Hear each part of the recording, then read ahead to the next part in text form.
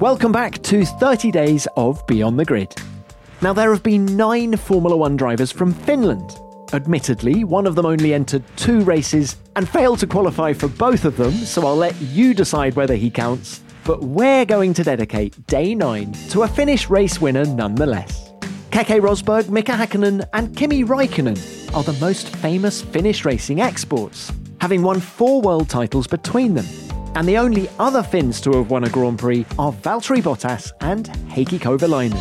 And they have something else in common as well, having both been teammates with Lewis Hamilton. And today's clip is with Heikki, who told me he just couldn't compete with Lewis when he won his first world title with McLaren back in 2008.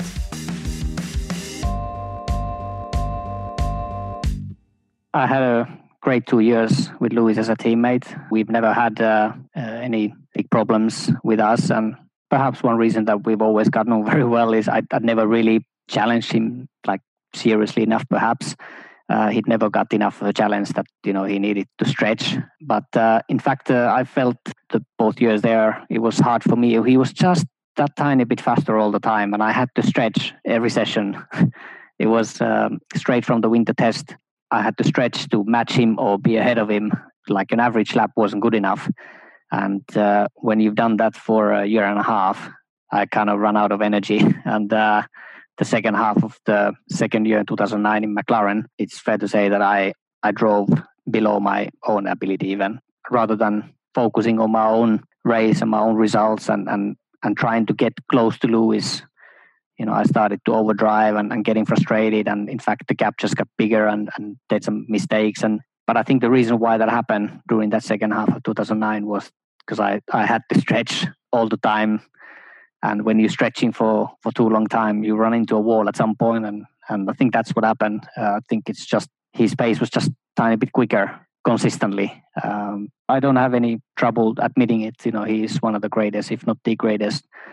I'm glad I went against him. But at that point of my career, it was also quite detrimental for my career. I had a bit of momentum, but I wasn't able to keep the momentum going with Lewis as my teammate.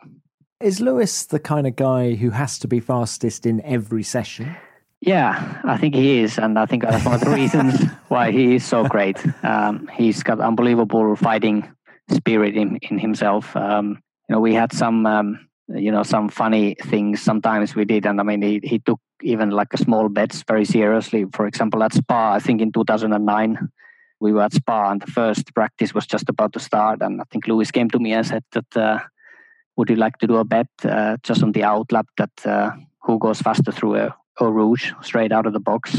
And because those days it wasn't easy flat out, straight out of the box on Friday morning. And I said, yeah, we'll do that. And I mean, he just went with the right leg straight and he went flat out the first lap and I had a tiny lift and I lost the bet. But that was kind of thing that I kind of knew that that's lost money for me. I was never going to win that. So yeah, he's got unbelievable fighting spirit. That is fantastic. Did you have lots of bets? Is he quite like that?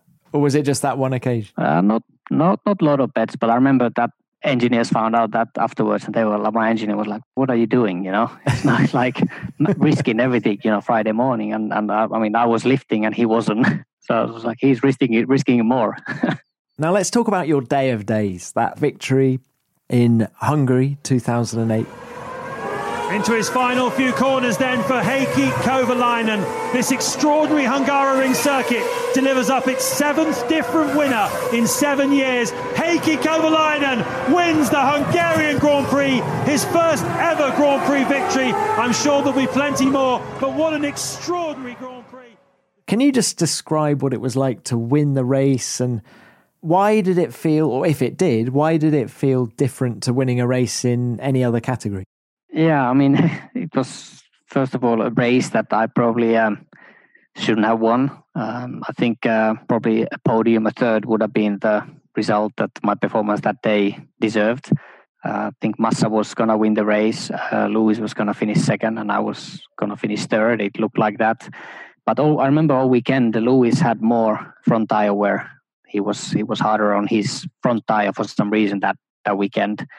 And in fact, he was on a different strategy. He was on a 3-stop strategy and I was on a 2-stop strategy. And he still wore his left front tire out. And and his left front tire exploded a few laps from the end or whatever it was. And then Massa just seemed strong that weekend, and I had no legs performance on him. But 3 laps from the end, when I entered the main straight, I saw a car on the right side with the smoke coming from the engine. At first, I thought it was a Toro Rosso. I think I was about to lap a Toro Rosso or something. And then when I went past the car, I saw, wow, that was it looked like a Ferrari and must be Massa. And then my engineer came to me and said, okay, 3 laps to go. We are leading the race. So steady hands now. And, yeah, but I had plenty of margin behind me. I think there was Timo Glock behind me. I don't know, 8 or 10 seconds or something behind me. And there was no rush. So I just brought the car home. And I mean, it didn't feel like a super race. It didn't feel like I deserved necessarily the victory. It didn't feel anything special when I crossed the line. But I remember there's one particular great moment in all of my career when Ron came on the radio and said, welcome to the winner's circle. That was a nice moment. And I wasn't expecting that. Usually my engineer is coming to my radio and congratulating. But then at that point, Ron was coming on the radio. And that was a nice feeling. That's probably the best memory from that weekend and from all of my McLaren time, that particular radio call.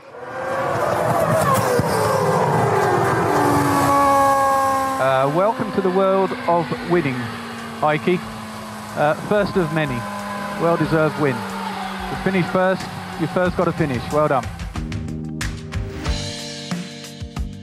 Wise words from the former McLaren boss Ron Dennis there. And you know you've done well when he comes on the radio to praise you. That clearly meant a lot to Heikki. And how cheeky was Lewis Hamilton in his early years, placing bets with his teammate? It's nice to hear that they got along, and Heikki was very honest in his assessment of how they compared, wasn't he? So, we're almost into double digits for 30 days of Beyond the Grid. And on day 10, we'll bring you another full episode from our extensive back catalogue. So I'll speak to you then.